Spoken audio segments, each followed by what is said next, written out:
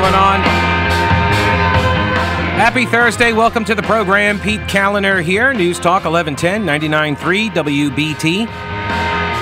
The North Carolina General Assembly gavelled into session yesterday. It's the long session, which means it lasts just a little bit longer than the short session, as I understand it. Mitch Kokai joins me. He is a senior political analyst with the John Locke Foundation, former radio reporter guy, and even spent some time in television, but we don't like to talk about those days. No, I'm kidding. Mitch, welcome. How are you? I'm doing fine. Thanks for having me, Pete. And you're right about the long session and short session. If they both go long, they both could seem about as long. The main difference is the short session tends to start around May of the year, whereas the long session starts in January. But if they're haggling and debating and can't come to an agreement, the sessions can go on and on and on. And some of us remember a couple of decades ago sessions that went all the way to December in one year and October the next year, so it seemed like they were working year-round. Yeah, so for the part-time legislature, it could be much like a full-time gig. All right, the chambers gavelled into session. They elected their leadership. No big surprises there. Senate President Pro Tem Phil Berger reelected among his membership, and Tim Moore reelected among his, and now Tim Moore becomes the longest-serving Speaker of the House ever in North Carolina history. Yeah, that's exactly right. He is now going to be serving a fifth term, so a ninth and 10th year as the Speaker of the State House.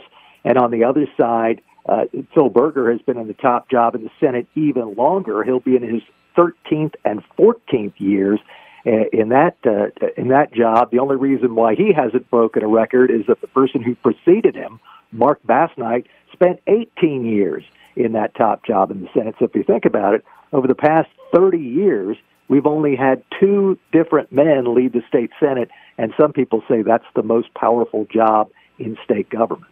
So, yeah, and well, as I understand it, he's been there now the longest, if I recall correctly, right? Berger is the longest-serving member of the state Senate at this point. Is that right? Do you know? I don't think he is the longest-serving ever. He is for now. He is the longest-serving member in the current group. Right. And he is the longest-serving Senate leader of any Senate leader who's currently leading across the country.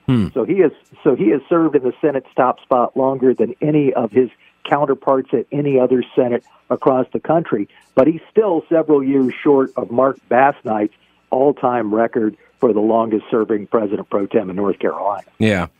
So let me start with people have become, I think, very much more aware of rules in legislative chambers, thanks to the fight up in Washington, D.C., but this happens at the state House level and the state Senate level as well. They adopt a set of rules to go by, and there are Democrats that are complaining about these rules that were adopted by in a party line vote over in the House that they say, the Democrats say, is going to really jam them up if they're trying to sustain or trying to block, I should say, an override of the governor's veto. What's your read on that?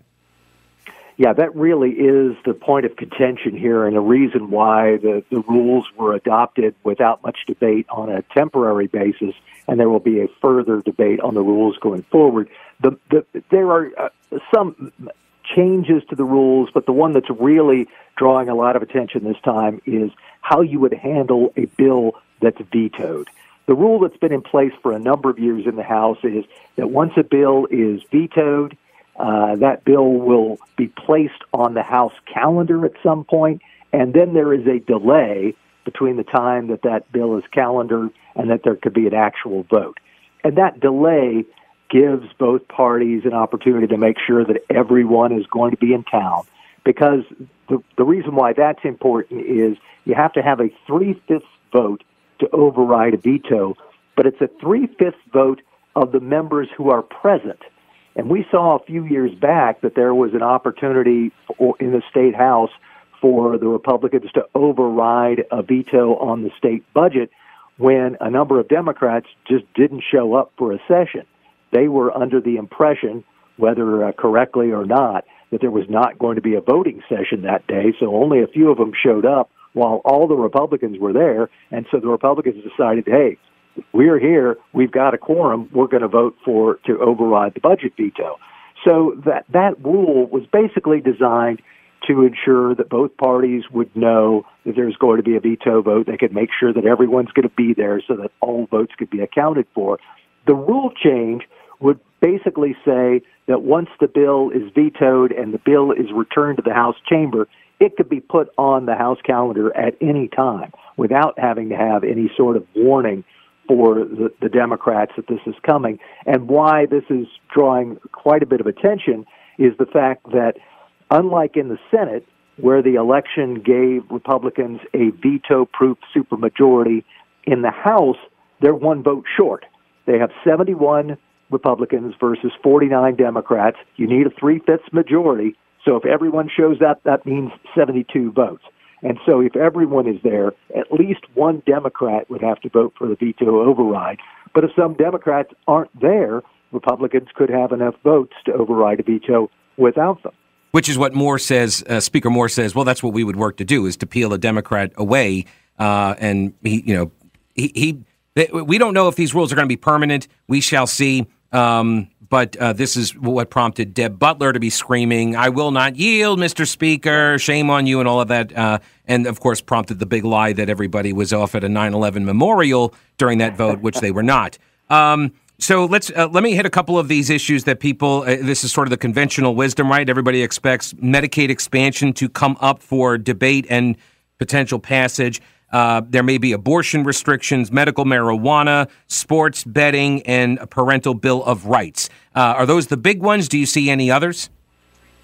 Yeah, those are, you hit the highlights. The others that we need to mention, the budget, of course, because the budget is always the key issue for the General Assembly. It really dictates their schedule. And, of course, when you talk about the budget, that includes things like education spending, raises for state employees, potential tax cuts, economic development incentives. All of those things will be tied up in the budget. And the other thing that we need to keep in mind is new election maps. We know the General Assembly is going to draw a new congressional election map. So the maps we used in 2022, one-time use only.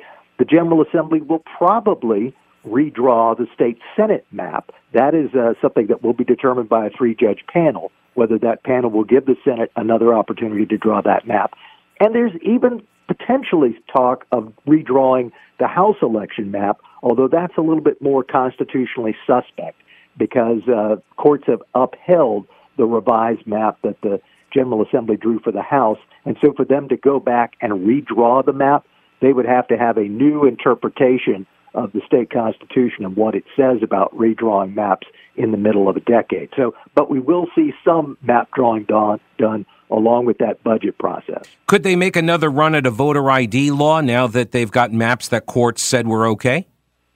Yeah, it's entirely possible that we'll see another voter ID law. And remember that at the current stage, the constitutional amendment calling for voter ID is still in place. It's under challenge, and it's going to go back before a trial judge. But that amendment is still in place, and while it's in place, the state government is under obligation to come up with a voter ID law. So I suspect that we will see some opportunity to look at voter ID and try to come up with something that will survive constitutional scrutiny. Mitch Kokai is the senior political analyst with the John Locke Foundation. You can read his work at Carolina Journal and johnlocke.org. Mitch, always good to talk with you, sir. Thanks so much. Thank you, Pete. Have a good day. You too. Take care.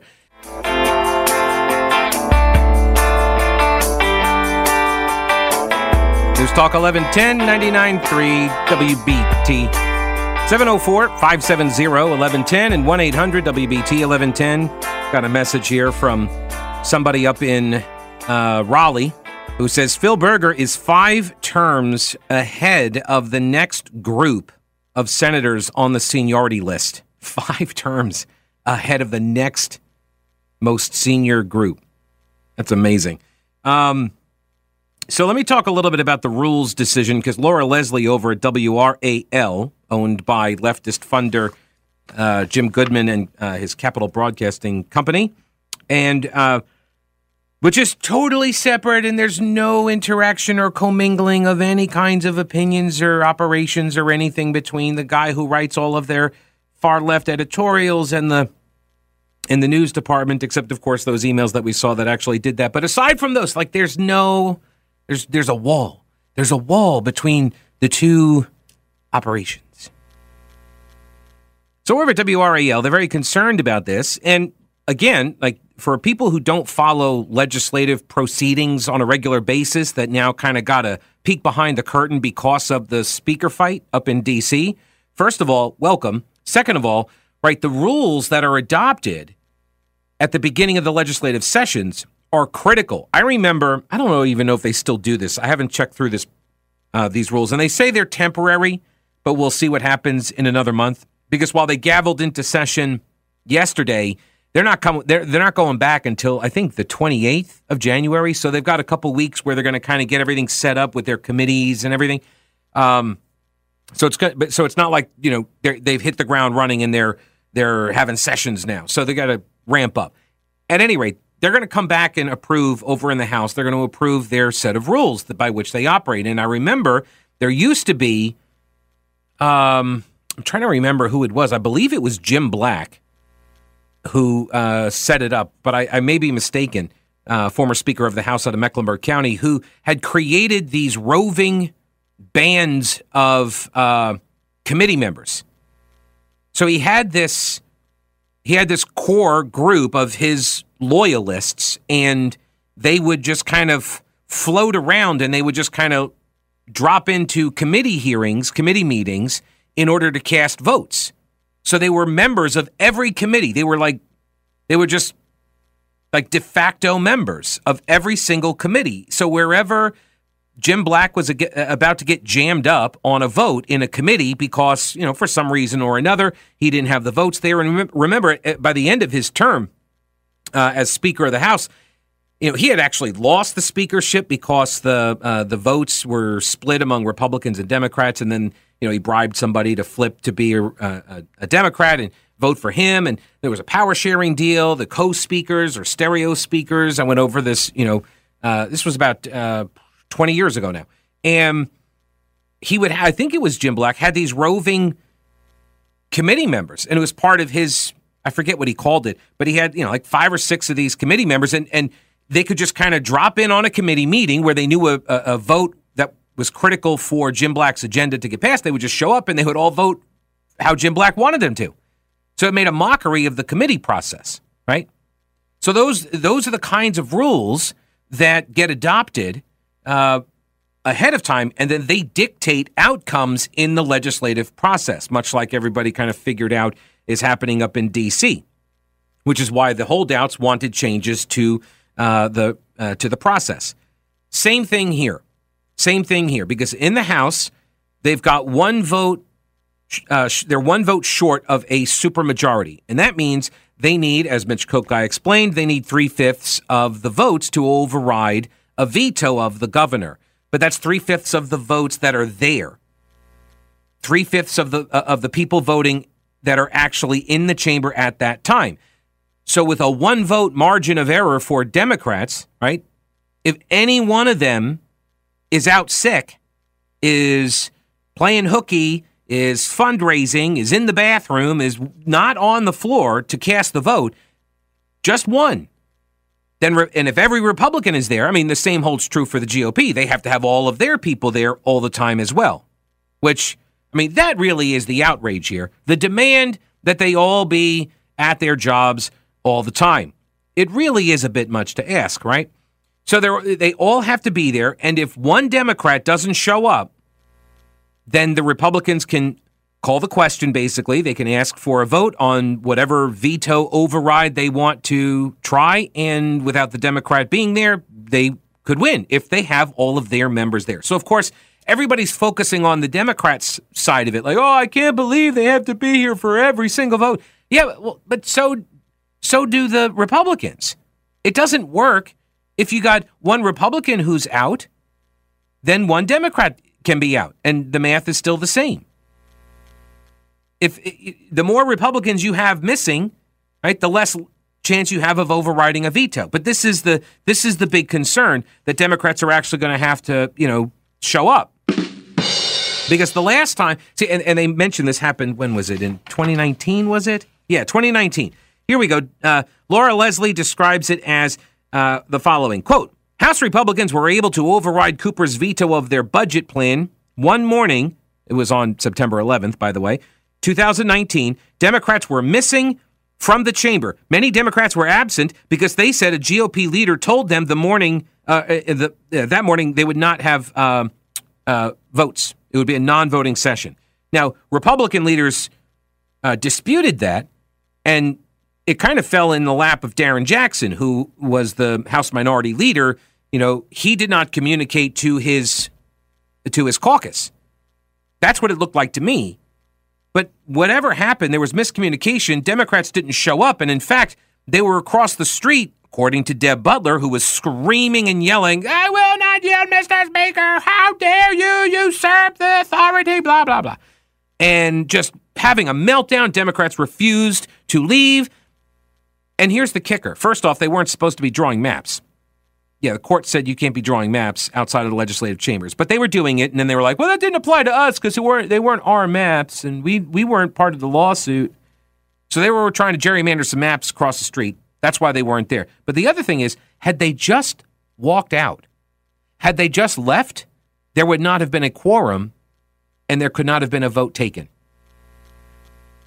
But they were so hysterical, screaming and, engaging in their magnificent performance for the YouTubers that they forgot the rules, or maybe they didn't know the rules, and they didn't walk off the floor. Had they walked off the floor, they would have blocked the veto vote, the override vote. Know the rules, people.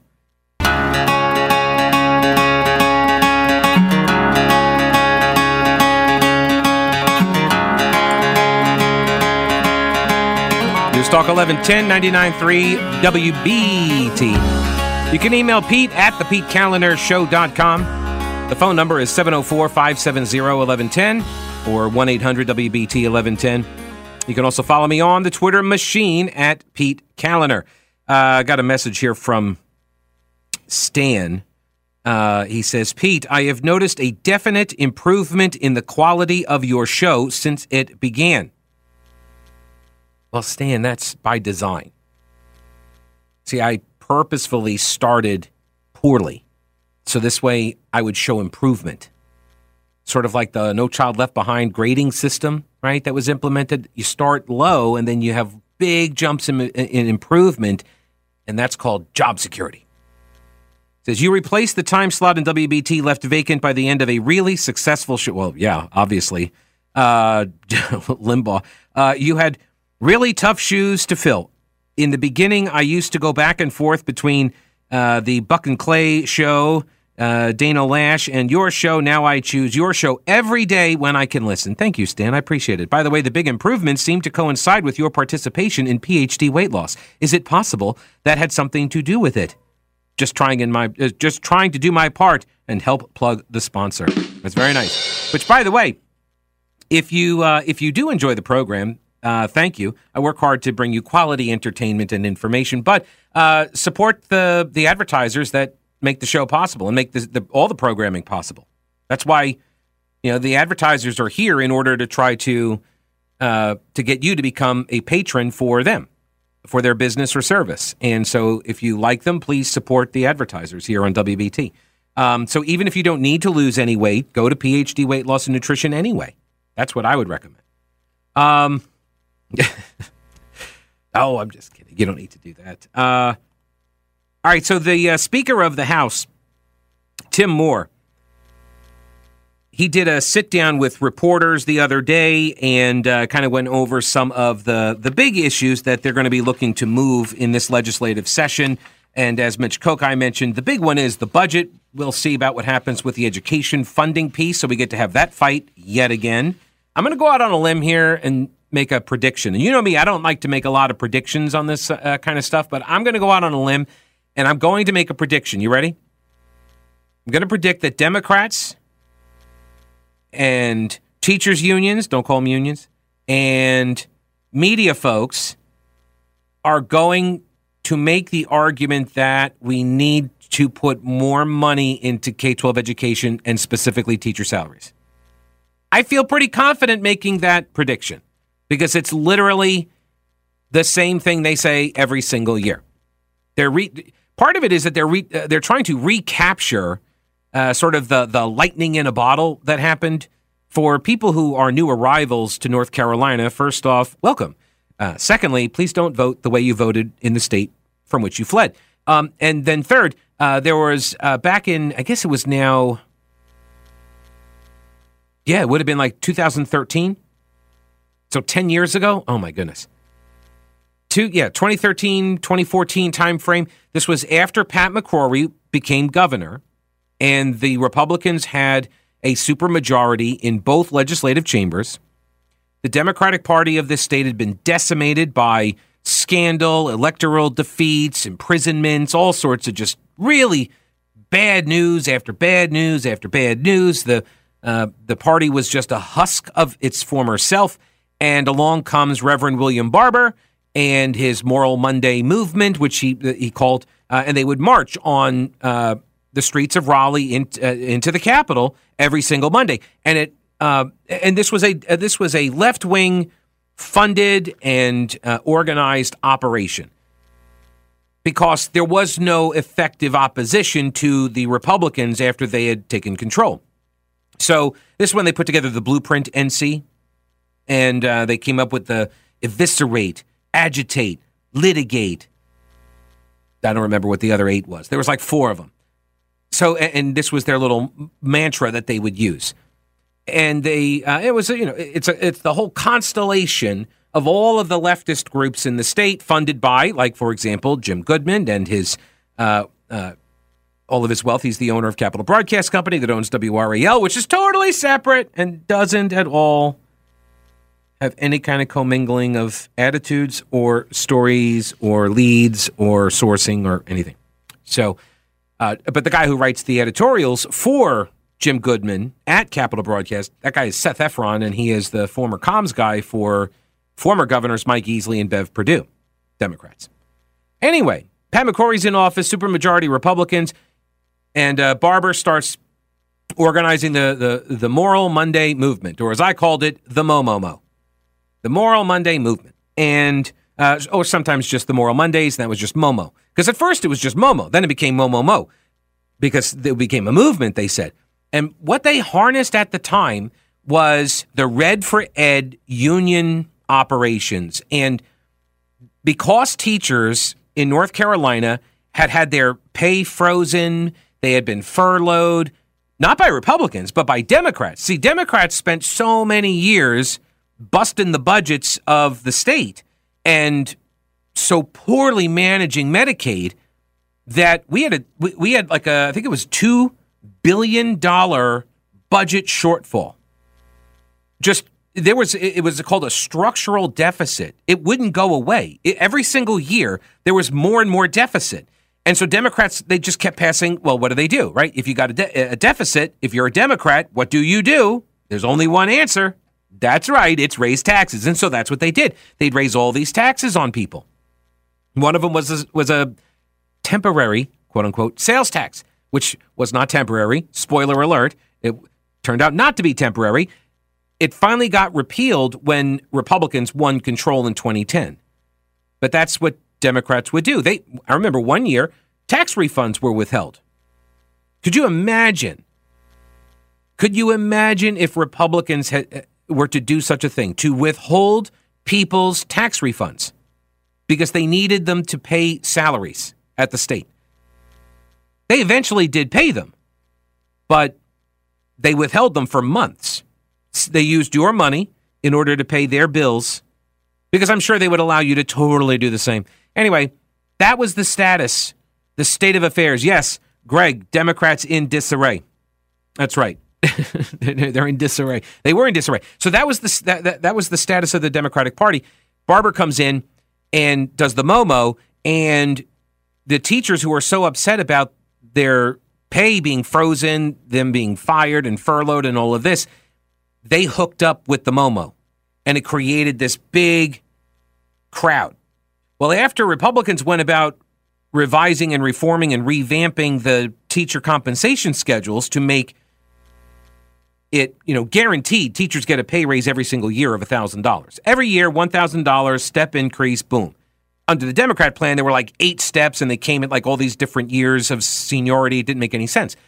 So after Republicans did all of those changes, a lot of teachers were like, okay, I got what I wanted, I'm out. And then the crowd sizes dwindled. And so now it didn't have quite the effect at that point. So we're going to get to see that again in North Carolina. Yay, fight over teacher compensation and education spending because of the Leandro lawsuit, right? This Leandro school funding lawsuit that was brought 30-something years ago and worked its way through the courts and the state Supreme Court. Just before the Democrats got voted out of office, they made sure to force the Leandro ruling to bypass the normal Court of Appeals, right? They fast-tracked it. They took the case. They ruled on it. And they were like, you got to pay. So they essentially took over the power of the purse from the legislative branch, creating a constitutional crisis that now we're going to have to sort through. Thanks a lot, Democrats, for that one. So we shall see what happens in this budget cycle with education funding. We've also got Medicaid expansion that Republicans were opposed to for 10 years. Now, I guess the hospitals have finally convinced them. And what else? Abortion restrictions. We could see abortion restrictions, which, of course, is what all of the state media is focused on because it's like a sacrament for them. So they're focused on that one. That's the big deal for them. And also we got betting. We got a Parents' Bill of Rights.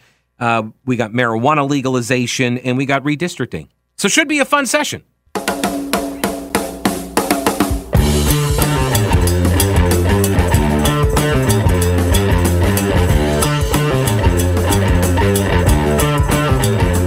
News Talk 1110 99.3 WBT. I was not aware of this until my dad sent me a message here that says, today is Rush Limbaugh's birthday. I did not know that. God bless him for all that he did to bring forward the rebirth of talk radio. Rush did so much to help preserve the exceptionalism of America. I grew up listening to Limbaugh. I remember the first time I heard Limbaugh's show. I was with my brother, who was 2 years older than I am, and it was a summer, and I guess he was back from college, I want to say, I guess he was back from college. Maybe he was a senior in high school. And it was summertime, and my dad was working someplace, and they had bought a new building. And so rather than, hire professionals to tear down all of the office cubicles and stuff that had been set up in this place, he had me and my brother go and tear all of the cubicles apart. And so while we were there, it was lunchtime, and we went out to the car to eat our lunch, and that's the first time I think that I remember hearing it. But I mean, we grew up listening to talk radio in the form of WNYC, which was the NPR affiliate up in New York City. And they had a kids show. It was called Kids America. Originally, I think it was called Small Things Considered. And then they changed it. And so that was what we were used to hearing, because that's what Dad would listen to when he drove back and forth into the city to go to work. And then along comes Limbaugh. And that was the first time I remember ever hearing his show. And I remember hearing the lumberjack? What was he would do like these, was it the environmental updates, right? Where he would have the chainsaw going in the background, cutting down trees. And it was funny. And then I got his book. I read his book. And I've listened to him my entire adult life. And so happy birthday, Rush. And thank you for giving me the career that I have, because I would not be here. I would not be doing this. If not for Limbaugh. Let me see here. I got a message here from the Hellion on Twitter, and he says, I agree on Stan's email on the comments just now. I tried to listen to Buck and Clay, but they're really not in range anyhow. But when they are, they're just too flashcardish for me. No, I mean, I get that. Everybody has their own style, and people have different tastes, I understand my show is not for everybody. There's like 0.03% of the population that doesn't enjoy my program. I can't explain it. Everyone has their own tastes. And and some people, there's like another 0.003%, I think, they listen and they get very agitated, and it's not good for their mental health. And so for those folks, I actually encourage them not to listen. I don't want to be the cause of somebody's mental health crisis. And so I urge people, don't listen to my show if I'm going to anger you to the point where you become sort of unhinged and detached from reality and you can't think straight. Like this is just as Limbaugh outlined in his book, it's entertainment, it's information. It's both. And that's the thing that a lot of people misread about Limbaugh. And I think that's why Rush understood, and I kind of do as well, Donald Trump's sense of humor. It's very dry. It's very deadpan. You never know. Like, that's part of the thing. Like, you're not really sure, is he cracking a joke here or not? And a lot of people in the press, because they hate him so much, I think primarily, but there's also a lot of people that don't understand the humor. Limbaugh was hilarious to me. Like, I always understood when he was doing things, he was making jokes. It's entertainment. It's humor. And you convince a lot more people of things through humor, I think, than, droning on about, policy and the, wonkishness. Like, so here's a perfect example. I'm driving in today and I flip over, as I do, because you always got to monitor the enemy. And so I just tuned into to the NPR affiliate. And full disclosure, I worked there. I used to work there. Right out of college, I worked there. I mailed people their coffee mugs. If you got a coffee mug or a bumper sticker or a canvas bag between the years of 1996 through 98, I sent it to you. You're welcome. I'm a giver. And so I bumped over there and I listened, and they've got 3 different guests on for a roundtable discussion about abortion restrictions. And every single one of them are pro-abortion. It was boring. Absolutely boring. I remember one time when I was working over there and there was a topic that was brought up for discussion, and I had the station on and I'm listening to it, and let me just say, somebody in a position of authority comes by and says, "You hear this topic? This is an example of a really great topic that's covered very poorly." And so I listened to it for that, to understand what he meant by that. And he was right. It could have been it was about housing and mortgages and something like that, but it was so dry and it was so NPR, right? It was so boring. But if you think about it, it's a really important topic. And I said, I don't want to be that. I don't want to do that. I want to be entertaining and informative. Well, at least one, if not both. But I strive for one, at least. I figure if I can deliver 50% of the time, I'll be successful 100% of the time. I don't think that makes sense.